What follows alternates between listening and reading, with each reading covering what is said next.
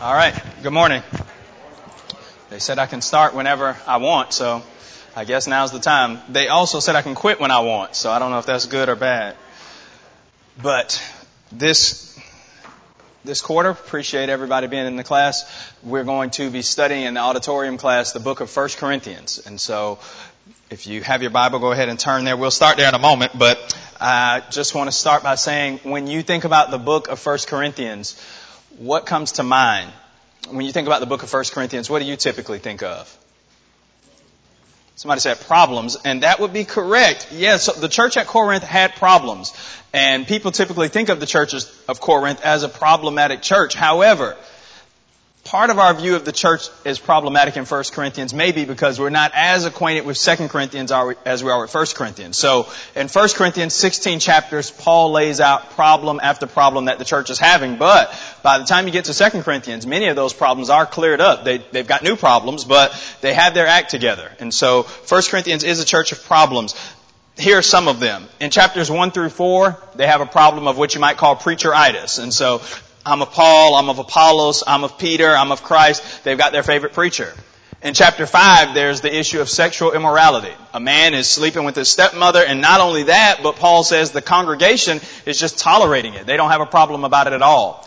In chapter 6, they're taking each other to court and suing each other over what Paul thinks are pretty small or minor matters. In chapter 7, Paul begins with this phrase. This statement will appear several times throughout the book of 1 Corinthians after chapter 7. Now concerning this or that. So after chapter 6, Paul starts dealing with some issues that the Corinthians had written to him about, and he answers them. Chapter 7, there's the issue of marriage. Who can be married? What should you do if you're married to a non-Christian? What should you do if you're a widow? In chapters 8 through 10, he deals with meat that's been sacrificed to idols and whether the Christians can partake of it or not.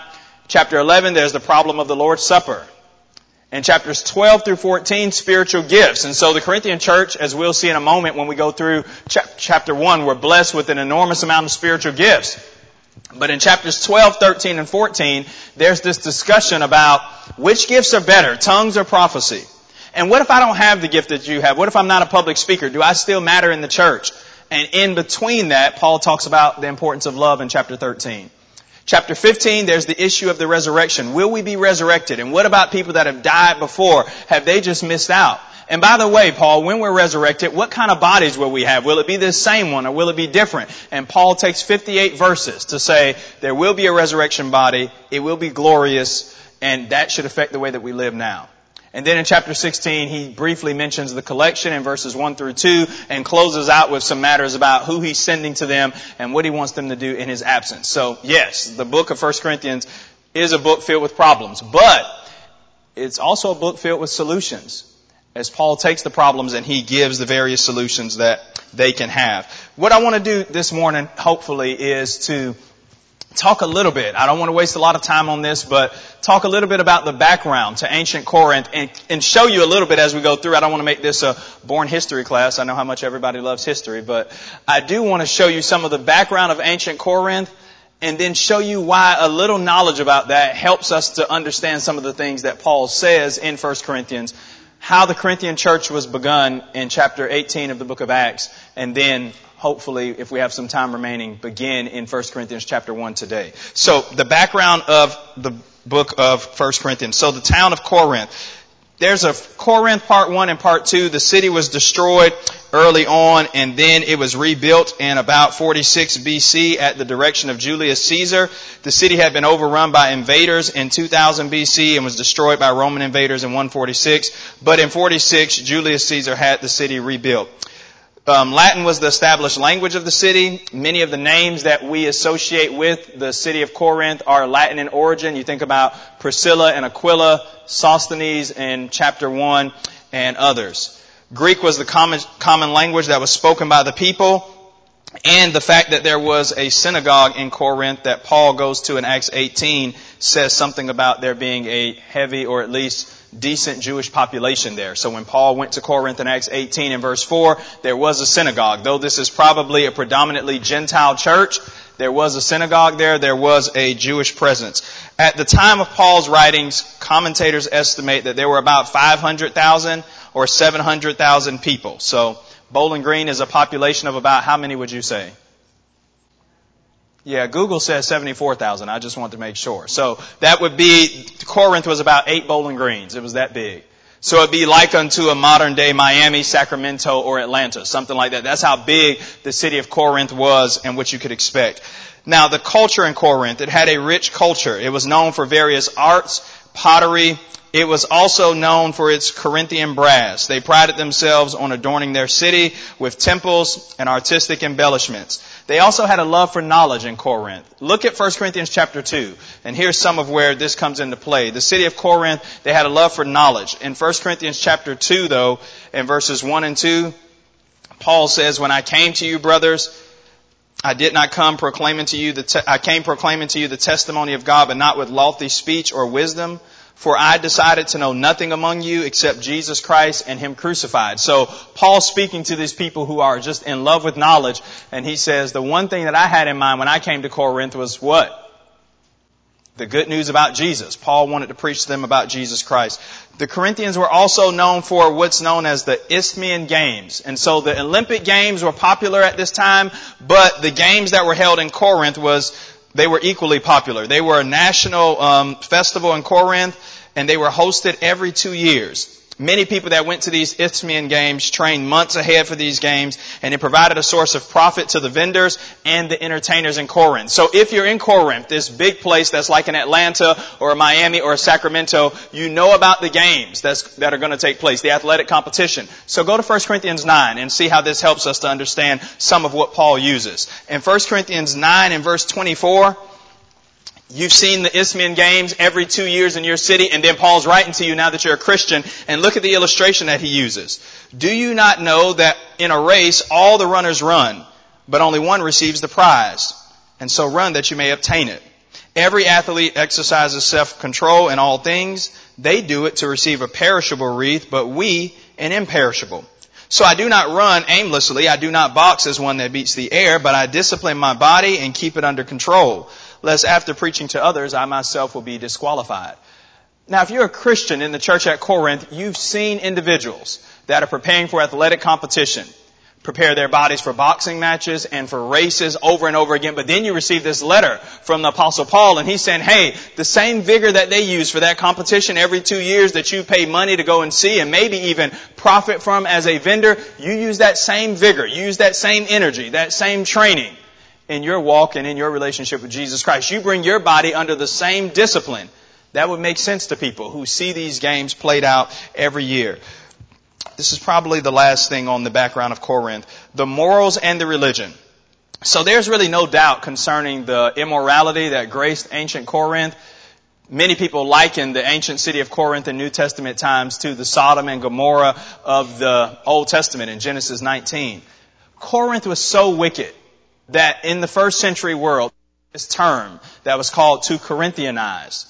If you were said to Corinthianize, that meant that you were a fornicator. You were a sexual, immoral person. That's how wicked they were. They developed the nickname for individuals being described as immoral or sexually promiscuous. All right. And so when Corinth was restored, many of the ancient gods were restored. They had a lot of different gods, practiced a lot of idolatry. Look at 1 Corinthians 8. In a town surrounded by idols, they had about 27 different local deities that they served.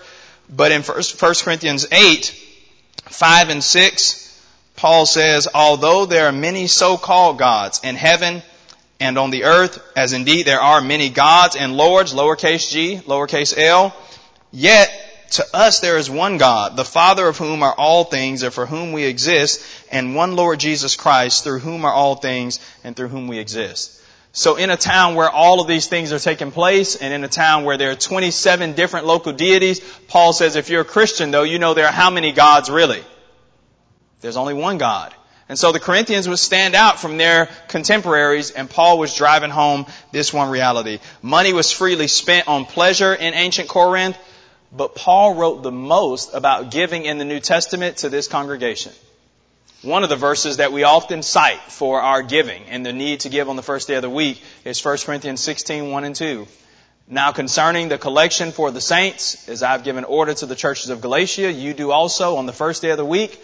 Let every one of you lay something aside as God has prospered him, that there be no gatherings when I come. And in 2 Corinthians 8 and 9, there are 2 chapters which Paul just goes in depth about why Christians give, how we're to give, and what's the purpose of our giving. But he wrote these things to a culture, to a congregation of people that were surrounded by a culture of affluence and where people would not give money away usually for charitable causes. They were in a society where you use your funds for yourself and for nobody else. But Paul writes to the Corinthians and he says, hey, there are brethren in need. And you march to the beat of a different drum now that you're a Christian. You be a person of benevolence. You be a person that gives. Now, with this background of the city and the ancient culture in mind and the mixed cultural influence, we're ready to study the book of 1 Corinthians. But before we go to 1 Corinthians, we have to see how this church came about. Go to Acts 18, and we'll start our study on the beginning of the Corinthian church. Acts 18 and really the first 17 verses tell us about how this church was established and what took place. And I'll read about through verse number 8. After this, Paul left Athens, and he went to Corinth. And he found a Jew named Aquila, a native of Pontus, recently come from Italy with his wife Priscilla, because Claudius had commanded all of the Jews to leave Rome. And he went to see them. And because he was of the same trade, he stayed with them and worked, for they were tent makers by trade. And he reasoned in the synagogue every Sabbath and tried to persuade the Jews and the Greeks. When Silas and Timothy arrived from Macedonia, Paul was occupied with the word, testifying to the Jews that Jesus was the Christ. And when they opposed and reviled him, he shook out his garments and said to them, your blood be on your own heads. I am innocent. From now on I will go to the Gentiles. And he left there and went to the house of a man named Titius Justus, a worshiper of God. His house was next door to the synagogue. And Crispus, the ruler of the synagogue, believed in the Lord, together with his entire household. And many of the Corinthians, hearing Paul, believed and were baptized. And so Paul in Acts 18 is coming off of what some believe to be his most depressing outing to date. In Acts 17, when he goes to Athens and he preaches on Mars Hill to the Areopagus about the gods that they serve, and he's going to tell them about the unknown God. Typically in the book of Acts, what we find is Paul goes in and preaches to a group of people, and there's a great response. There are thousands of people that obey the gospel. In Acts 17, though, in Athens, that's not the response that Paul gets. In verse 34 of Acts 17, there are a few notable women and some that obey the gospel, but not a great amount of people. Paul goes on from there to Corinth, and when he gets there, you can imagine the immorality and the wickedness that he sees taking place there, but he finds a place to preach the gospel. Now, who does Paul meet in Acts 18? What couple does he meet? Acts 18, verses 2 and 3. Priscilla and Aquila, that's right. And what does Paul have in common with them? They were tent makers. We don't know if they were Christians when Paul met them or if Paul was instrumental in their conversion, but here's what we do know. They would become lifelong friends of Paul. At the end of 1 Corinthians in chapter 16, he mentions them. The Corinthian church would know this couple. They worked hard together. But then Paul's efforts changed. Notice Acts 18 and verse 5. When Silas and Timothy arrived from Macedonia, Paul was occupied with the word, testifying to the Jews that the Christ was Jesus. And so when Timothy and Silas come from Macedonia, the church at Philippi, do you know what they have with them to give to Paul? They have a financial contribution. The Philippian church supported Paul's work. And so once they get there with the money, it seems that Paul no longer has to work with his hands and doing this tent making stuff. Now he's occupied with the word. And we find out that Paul stays for 18 months in this one place. The only other place that he stayed longer was in Ephesus when he was there for 3 years. But he stays for 18 months with the church in Corinth. Now he's fully supported as the Macedonians have given this financial contribution, and he's able to dedicate himself full time to the preaching and the teaching of the word. How is Paul received in Corinth? How would you say he was received? Was it good or bad? Yeah, they shook out their clothes. What does that mean? Why would Paul shake out his clothes? What is that all about? Yep. Yeah, people didn't want to listen. Jesus had taught his disciples this. Paul wasn't one of the 12, but I'm sure he received this information later on. But in Mark 6 and in Matthew 10, when Jesus sent the apostles out on what we know as the limited commission, he said, go into a house and preach to them. And if they receive you, great. But if they won't, you shake off the dust from your feet. Or in this case, Paul shakes out his clothing. You just go on preaching from there. When you shake out your clothing or shake off the dust from your feet, what was Paul saying in that moment? What were the apostles saying when they did that? We're done. We've done what we could do. I think that's helpful because sometimes in evangelism we can be too hard on ourselves, right?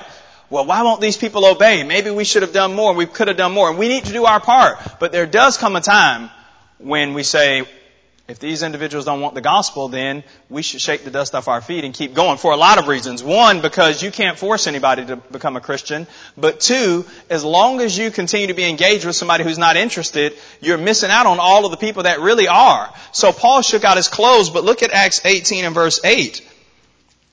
There were some people that obeyed, right? Crispus, his entire household, and then Luke writes, many of the Corinthians, hearing Paul, believed and were baptized. And so Paul was able to preach the gospel, and many people believed, and he focused his attention on those that were receptive. Let's read the rest of down to verse 17. Let's start in verse 9. And the Lord said to Paul one night in a vision, do not be afraid, but go on speaking, and do not be silent, for I am with you. And no one will attack you to harm you, for I have many in this city who are my people. And he stayed 1 year and 6 months teaching the word of God among them. But when Galileo, who was proconsul of Achaia of the Jews, made a united attack on Paul and brought him before the tribunal, saying, this man is persuading people to worship God contrary to the law. But when Paul was about to open his mouth, Galileo said to the Jews, if it were a matter of wrongdoing or vicious crime, O Jews, I would have reason to accept your complaint. But since it is a matter of questions about words and names in your own law, see to it yourselves. I refuse to be a judge of these things. And he drove them from the tribunal, and they all seized Sosthenes, the ruler of the synagogue, and they beat him in front of the tribunal, but Galileo paid no attention to any of this. And so Paul's preaching and teaching, and then, as is customary throughout the book of Acts, the Jews that had enough, they bring him before the authorities, and they say he's teaching a different God. They beat Paul and company, and the Romans, they had one law, and it's called Pax Romana, which meant the peace of Rome. And what Roman officials wanted to do, and with this in mind, it'll help you to see what's going on throughout the book of Acts. The individuals that were in charge in different provinces throughout the Roman Empire had really one job from Caesar. Keep Rome peaceful. No uprising, no wars, and no riots. And so throughout the book of Acts, when Paul and others are brought before these individuals, many times what the Roman officials want to do is just keep the peace. Please, don't have any uprising. Hey, take them outside and beat them, or you owe, but we really want to keep the peace, because if they don't, they could lose their position, and Caesar's going to be upset with them. So that explains this often nonchalant attitude on the part of the Roman officials throughout the book of Acts, as Paul and others are beaten, and the Jews are saying one thing, and Paul saying another, and men like Felix and Festus, and in this case Galileo, they just sort of shrug their shoulders and say, that's your problem. It's got nothing to do with the Romans. And so Paul goes on from there. Later, Apollos comes and he preaches and spends some time in Corinth, and that's pretty much the beginning of the Corinthian church. And so now let's turn our Bibles to 1 Corinthians chapter 1, and let's begin our march through the book of 1 Corinthians. As we already have mentioned, no one knows the date for certain, but we believe Paul wrote 1 Corinthians around 55 through 57 AD. It seems that he's received some information from the household of someone named Chloe. Look at 1 Corinthians chapter 1 and verse 11. For it's been reported to me by Chloe's people that there is quarreling among you, my brothers. So someone has brought Paul a report about some things going on at the church at Corinth, and that's the occasion of his writing, as well as the issues they wrote to him about, to which he'll respond over and over again. Now concerning this, concerning that, here's my response. And so what I want to do is walk through the book of 1 Corinthians and really assign one major theme to each chapter. I think if you can do that in Bible study, if you can say about this, it'll help you as you go through. Chapter 1, Corinthians is about this. Chapter 2 is about that. So for 1 Corinthians, I would say that the major theme of 1 Corinthians is the calling of the Corinthians. The calling of the Corinthians. Notice how many times the word called or calling appears in 1 Corinthians chapter 1. Look at chapter 1 and verse 1. Paul, called by the will of God to be an apostle of Christ Jesus, and our brother Sosthenes. You might underline these every time you see called or calling. Paul's saying, hey, here's the major point. Paul's called to be an apostle. Look at verse 2.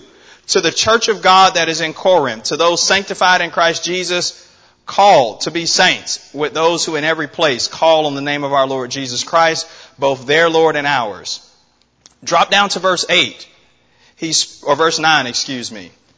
God is faithful, by whom you were what? Called into the fellowship of His Son, Jesus Christ our Lord. There it is again. Drop down to verse 24. But to those who are called, both Jews and Greeks, Christ, the power of God and the wisdom of God. And then the last one is in verse 26. For consider your calling, brothers, for not many of you were wise according to worldly standards. Not many were powerful. Not many were of noble birth. So over and over again, Paul starts out, I'm an apostle. I've been called. You are Christians. You've been called. And that should make a difference. Before we see the Corinthians as a problem church that needed to be fixed, they were a called church that God loved and appreciated. And what Paul's arguing throughout these 16 chapters, even in the midst of the immorality and the suing each other in court and all of their problems about who's their favorite preacher, Paul starts out with the most important idea. Guys, you've all been called by Jesus Christ. Live the right way. Be unified. Be the right people. I'm getting a bad report about you. I'm disappointed. You've been called like I've been called to the apostleship. Live the right way. And that's his point. And so let's go through the text together. I'll read the first 3 verses, and then we'll sort of break things down and have some questions and hopefully some interaction as we go through. If there are any questions as we go through the text, feel free to raise your hand or just speak up. I think next week I'm going to have to get a new mic. This one keeps going in and out. Are y'all hearing that? Well, we'll just make it work, right? Okay. Let's read 1 Corinthians 1 through 3. Paul, called by the will of God to be an apostle of Christ Jesus, and our brother Sosthenes. We read about him in Acts 18. You remember him? They beat Sosthenes at the synagogue there. Verse 2. To the church of God that is in Corinth, to those sanctified in Christ Jesus, called to be saints, together with those who in every place call on the name of our Lord Jesus Christ, both their Lord and ours. Grace to you and peace from God our Father and from the Lord Jesus Christ. All right. So Paul's called by the will of God to be an apostle. How does Paul become an apostle? What does he mean he was called by God? How does this happen for Paul? On the road to Damascus, right? Paul has this supernatural experience where Jesus appears to him, speaks to him, and then he goes and Ananias preaches the gospel to him, and he's baptized for the forgiveness of his sins. Acts 22:16. But Paul's called to the apostleship. And so we understand that. To be an apostle, you had to be hand-selected by Jesus Christ himself. But Paul doesn't just say that about himself. Paul could say, I've been called to the apostleship. But then in verse 2, he says the same thing about the Corinthians, doesn't he? Now he says that the church of God that is in Corinth, to those that are sanctified in Christ Jesus, are called to be saints together. So here's the question for us. We know how the apostles are called, hand-selected by Jesus to be the men that they were. Even Matthias, Acts 1, is selected as they cast lots. Peter prays. The Lord makes known who's going to be the next apostle. And then Paul in Acts 9. That's pretty simple to get. To be an apostle, hand-selected by Jesus. But what does it mean for Christians to be called? The Corinthians and then us today, are we called in the same way that the Corinthians were called in the first century? What does it mean to be called, and how does God do it? The gospel calls us, that's right. How does the gospel call individuals? Through the word, through the preaching and the proclamation of the gospel, right? So the gospel's calling out to everybody that hears it, and those that respond to it, we could say we've responded to the gospel call. Look at 2 Thessalonians 2 on this, and maybe you make a note in 1 Corinthians 1:2 to go to 2 Thessalonians when you're reading this about the calling. But in 2 Thessalonians chapter 2 and verse 14, what Phil mentioned about the calling through the gospel, this is where it comes from. Paul says in 2 Thessalonians 2:14, to this he called you through our gospel, that you may obtain the glory of our Lord Jesus Christ. And so God calls people through the gospel. Sometimes when people hear that I'm a preacher, they'll say, oh, you've received your calling. As if God called me up directly on the phone or sent me a text, go preach the gospel. But God doesn't call people like that. But He does call us through the gospel. And guess what? It does mean something. And that's what Paul's appealing to. You're called by the gospel to the church of God in Corinth. You've been called out from the world. That's the difference. In this big city of over 500,000 people, Paul writes to them and he says, hey, God's taken you out because you've obeyed the gospel. He's taken you out and put you over here, and you're called to be different people. The church, ecclesia, it's the assembly. It's those individuals that have been called out. And in the midst of a Corinthian culture with ungodliness and the various gods that they worship, Paul is saying, you all are to be different people. And you think that means something for us in the 21st century? We're still called the same way by the gospel. We're to be set apart, though. We're to be different because of this call. We're to be different because we belong to God's kingdom, to His church. Paul calls them here the church of God that is at Corinth. And then he says that they are called to be saints. What is a saint? Well, what does the religious world often think about when they think about a saint? What is a saint? What is that? Yeah, you're dead. Yep, that's right. Yeah. You've got to be dead to be a saint. What else do people think about when they hear saints? I'll just take this one. The New Orleans Saints, the football team, maybe them. Yep. What else, though, religiously do people think about? Pure. Yep. The best of the best. Yeah, you're in this special category. People that practice this religiously, they talk about sainthood. And you had to suffer and go through various things, and it takes a while for you to reach sainthood. But Paul writes to these Christians here, and he says, hey, the Corinthians are the church of God, and if you're in God's church, if you're a part of God's kingdom, you are also a saint. This means holy ones, and it's probably better translated that way, to the holy ones at Corinth. That's who they are. And so if you obey the gospel, if you're a Christian, that's who you are. Why would Paul start this letter filled with problems this way? Why do you think Paul would start this way? He doesn't start out with the bad news. Hey, Chloe came and reported to me. Get away from that guy who's practicing sexual immorality. Stop taking each other to court. You marry you. You can't be married. Forget about the meat sacrificed to idols. Why does Paul start this way? I think if we can get the answer to this question, it'll help us as we think about how we're to solve problems, how we're to reach out to people that sometimes we may need to correct. Why does Paul start with the good? As he says, you're called to be saints, you're the church of God at Corinth, and then he slowly breaks his way into the issues that the church is facing. What's the purpose of doing that? He's reminding them of who they are and whose they are. That's right.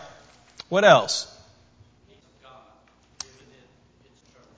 The grace of God, yeah, what it does for the church. Remember this, when people obey the gospel, they're baptized for the forgiveness of sins, they're repenting of their sin, they're changed, right? You obey the gospel, you're changed, you're done with sin.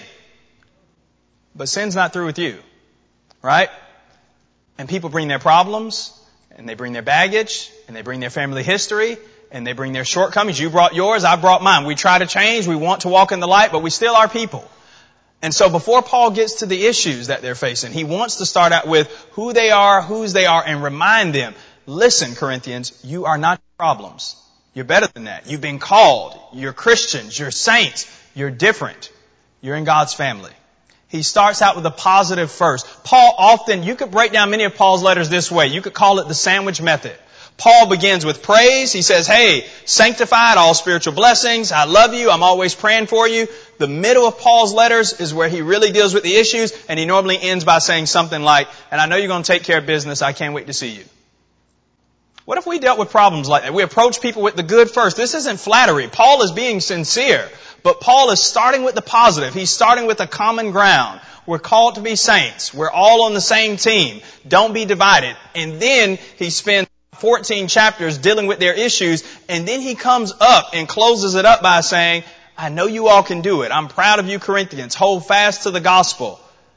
It's a good pattern for how to get things accomplished and why Paul often received a favorable response.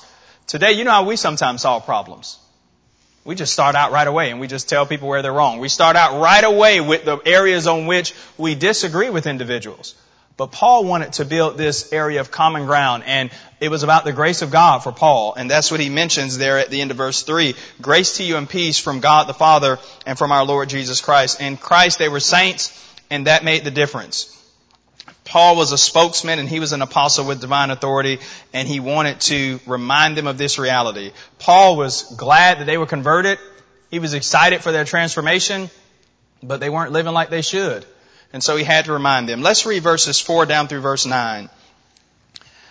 I give thanks to my God always for you because of the grace of God that was given you in Christ Jesus, that in every way you are enriched in him in all speech and all knowledge, even as the testimony about Christ was confirmed among you, so that you are not lacking in any gift as you wait for the revealing of our Lord Jesus Christ, who will sustain you to the end, guiltless in the day of our Lord Jesus Christ. God is faithful, by whom you are called into the fellowship of his Son, Jesus Christ our Lord.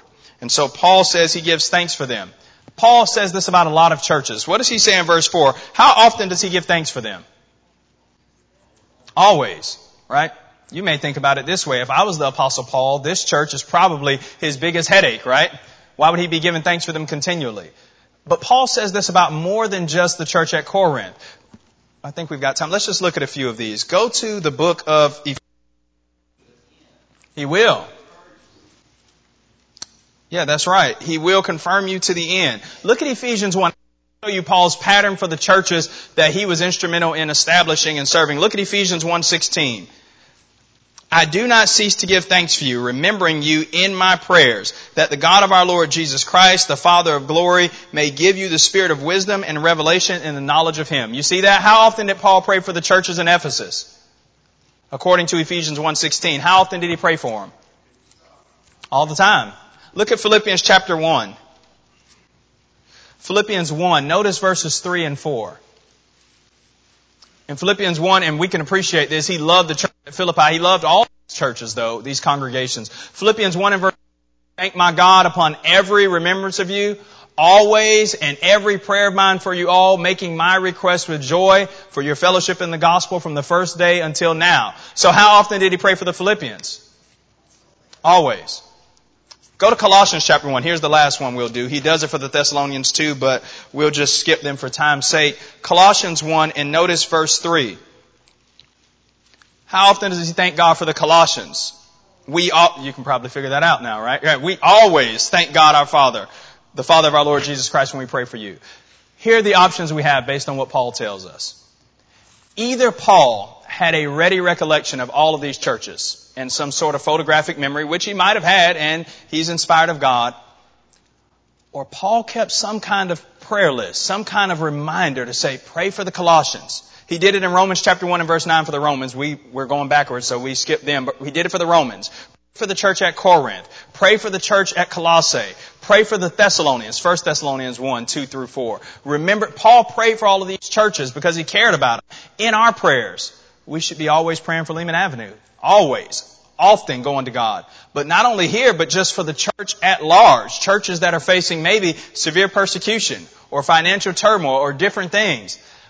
But this also lets us into Paul's mindset. Before Paul will address the problems in his congregation, he wants them confirmed to the end, and he's also praying for them. That's where we start with people that we care about and love when they're facing problems. We fight the battle first on our knees. Why would that be the case? Because God can do far more about it than we can, right? Maybe there are people in your life. Paul's doing this for the church at Corinth. He loves them. Maybe there's a child or grandchild or friend or somebody that's going through a difficult time. They're not all they should be in Christ. They were raised better. They know better. You wish they were living right. And we think of all the ways that we would like to fix it. But what if you didn't skip a prayer time for that individual? Always, every time you pray, God, bring them back to the Lord. Every time you prayed, God, I hope they will get back to their roots and what they remember. Every time you pray, God, thank you for the little things that they are doing right. They've got their family in order, but that job is just really taking them away from the Lord. What if every time you pray, God, you didn't forget them? Before Paul takes off with any of the solutions, he says, every time I pray, I thank God for the Corinthians, and I want you to remember that. And then not only pray for them, but then tell them that you have. Hey, you're in my prayers. I want you to come home. Hey, you're in my prayers. You're doing the best that you can, but I've been thinking about you. You think, and the way the first century letters were composed is that Paul would write these letters, and they'd be given to a helper, a spokesman, Timothy or Titus, and then it'd be read before the entire congregation. Imagine sitting in the Corinthian church. You're fighting, you're fussing, all of these things are going on, you're divided over preachers, and then Timothy or Titus or Apollos, somebody stands up to read this letter and you hear these words. You've been called. You're a saint. And I'm praying and thanking God for you. Kind of softens the blow as Paul's about to lay into them pretty heavily on some things that they got wrong. But the first thing he starts off with is, you are doing some things right. They were still God's people, even though they were living in a reckless way in some ways. They had not just been cast away. They were still the church of God in Corinth, but Paul was writing to them to straighten up their act.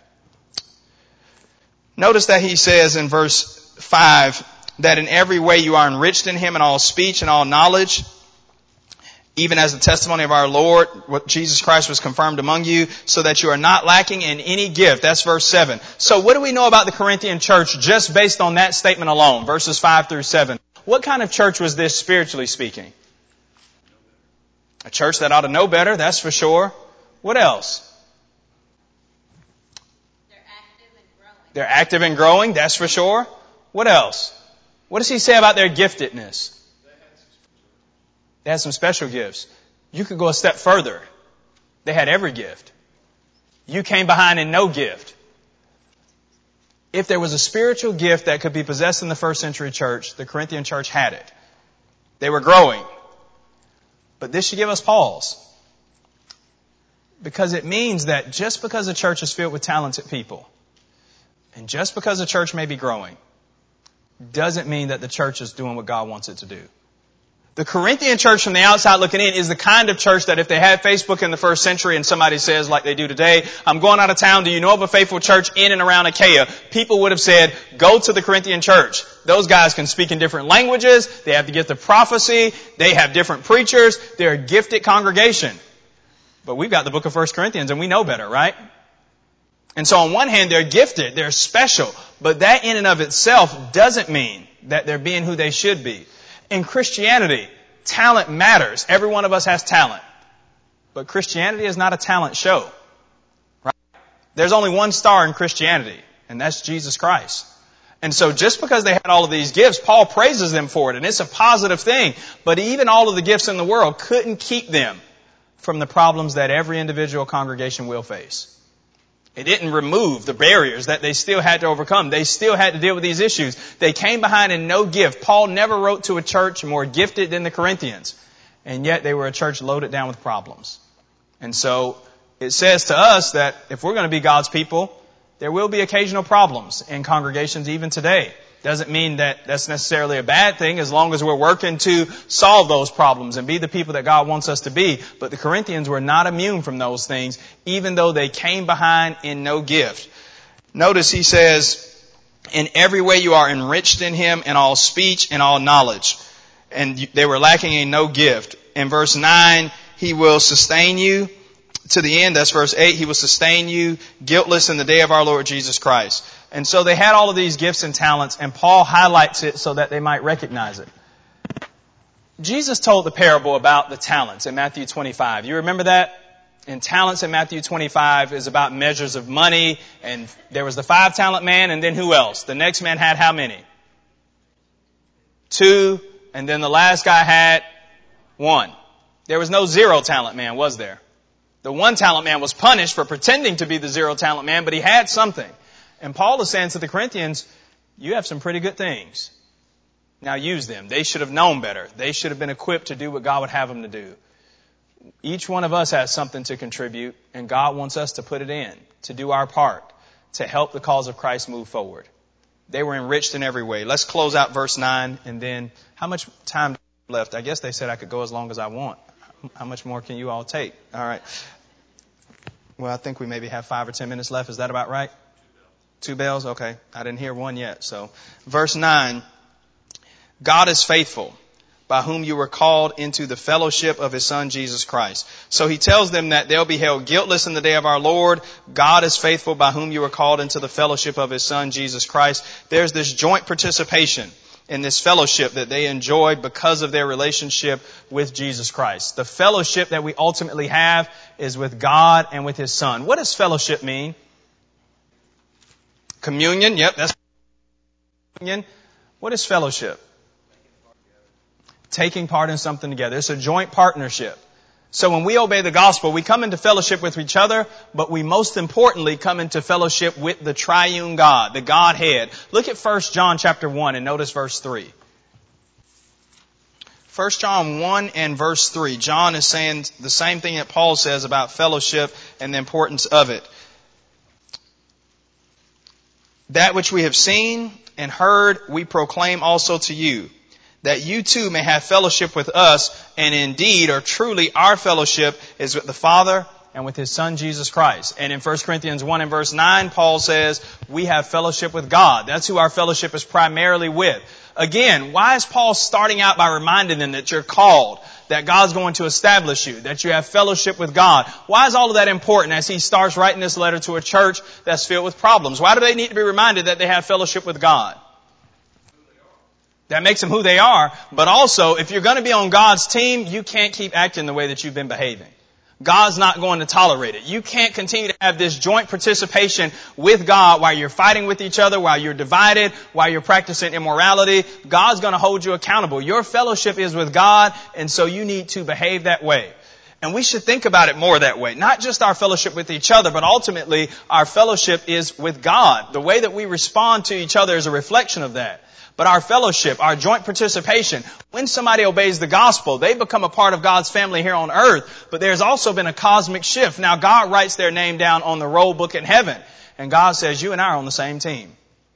And when a person says, you know what, I'm just not going to come to worship service anymore. I'm not going. It's not just, well, they've been forsaking the assembly. They're disrupting their fellowship with God. When a person says, okay, I'm a Christian, but I'll just say whatever comes to my mind. If I want to curse, if I get mad, I'll just do that. I'll do whatever I want. That person's disrupting their fellowship with God. When we don't forgive, when we're not kind to each other, Paul is driving at this point. You all are in jeopardy of disrupting your relationship with God, and I don't want you to do that. And so take heed to the things that I'm going to say to you. Let's read verse 10 down through verse 17. We won't be able to unpack all of this, but we'll start today. Now Paul has gone through the praise, the greeting, and the thanksgiving, and now he'll get to the first problem. You can block off the book of 1 Corinthians this way. Chapters 1 through 4 are about their problems being divided over preachers. That's the first 4 chapters. Paul does not change focus. So throughout the first 4 chapters, he'll say it in various ways and through various lenses, but his main focus throughout the first 4 chapters is, you all need to be cured of the disease of preacheritis. They're focused on who's their favorite preacher and who baptized me and who's better than this person. And Paul spends 4 chapters telling them none of that matters.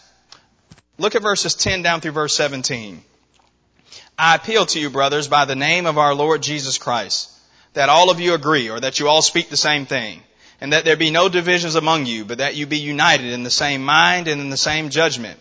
For it has been reported to me by Chloe's people that there is quarreling among you, my brothers. And what I mean is that each of you says, I follow Paul, or I follow Apollos, or I follow Cephas, that would be Peter, or I follow Christ. Is Christ divided? Was Paul crucified for you? Or were you baptized in the name of Paul? By the way, parenthetically, what's the answer to verse 13? Were they baptized in Paul's name? Crucified by Paul? Crucified? Was Paul crucified for them? Who did all of that for him? You could just draw an arrow back up to the first 9 verses. That's why he laid the foundation the way that he did. So when these questions start to be driven to the Corinthians, hey, what are you guys doing? You're in fellowship with God. You're called to be saints. You're in God's family. They'd be able to figure it out. Verse 14, I thank God that I baptized none of you except Crispus and Gaius, so that no one would say that you were baptized in my name. I did baptize also, and beyond that I do not know whether I baptized anyone else. For Christ did not send me to baptize, but to preach the gospel, and not with words of eloquent wisdom, lest the cross of Christ should be emptied of its power. Okay, let's begin with verse 10. I appeal to you, brothers. The old King James has, I believe, I beseech you, right? I'm begging you, in the name of our Lord Jesus Christ, that you all agree or speak the same things, and that there be no divisions among you. 1 Corinthians chapter 1 and verse 10 can be used to show that there are problems with people being in various groups. Denominationalism, and this group's over here and that group's over there. Jesus never wanted that. In John 17, people that believe on Him through the apostles' words might be united. John 17, 20 through 21. But in 1 Corinthians 1 and verse 10, Paul is not talking about, in this context, people in other groups. He's actually talking to the church of Christ. He's talking to the church of God at Corinth, and he's saying, I want you all to agree and speak the same thing and have no divisions among you. Be joined together in the same mind and in the same judgment. Now, we all come from different backgrounds and from different places, and there are different age groups. Is what he's arguing for in chapter 1 and verse 10. Is it possible? Can we all agree together? Can we speak the same thing? Everybody go this way. Yes, right? Paul can. Now, here's the other question. Is that easy? No, right? You've got your ideas sometimes on how you want things to be done, and somebody else says, you know what, I think it should be done this way. Well, how do you figure that out? How do we get on the same page even though we sometimes have different ideas about things? And I'm not talking about doctrinal matters, but sometimes there are different areas of judgment where we would rather do things different. How do we get on the same page so that we don't violate what Paul's pleading for in verse 10? God's Word. And the way God has structured congregations is you have the plurality of elders, right? And so in a local congregation, the elders in those areas of judgment, what time are we going to start worship? Some people would probably prefer us to start at 11 o'clock, right? But the elders have said, we're going to start at 9:30. The elders in the local congregation decide that, and we continue to point back to the Word of God. And that's why Paul says, I appeal to you in the name of our Lord Jesus Christ. Do what Jesus wants you to do, and then you'll be pleasing to Him. Look at the Word of God and allow that to be the thing on which you unite. They're divided. They're in different groups and different camps. And Paul's saying, I'm begging you that it not be that way. You be united in the same mind and in the same judgment. Paul received a report from Chloe in verse 11 that there was arguing among them. And then in verse 12, they were divided about preachers. We know a lot about Paul. Who was Apollos? Well, I guess we'll save it for next time. We'll save it for next time. We'll start in verse 12 next time.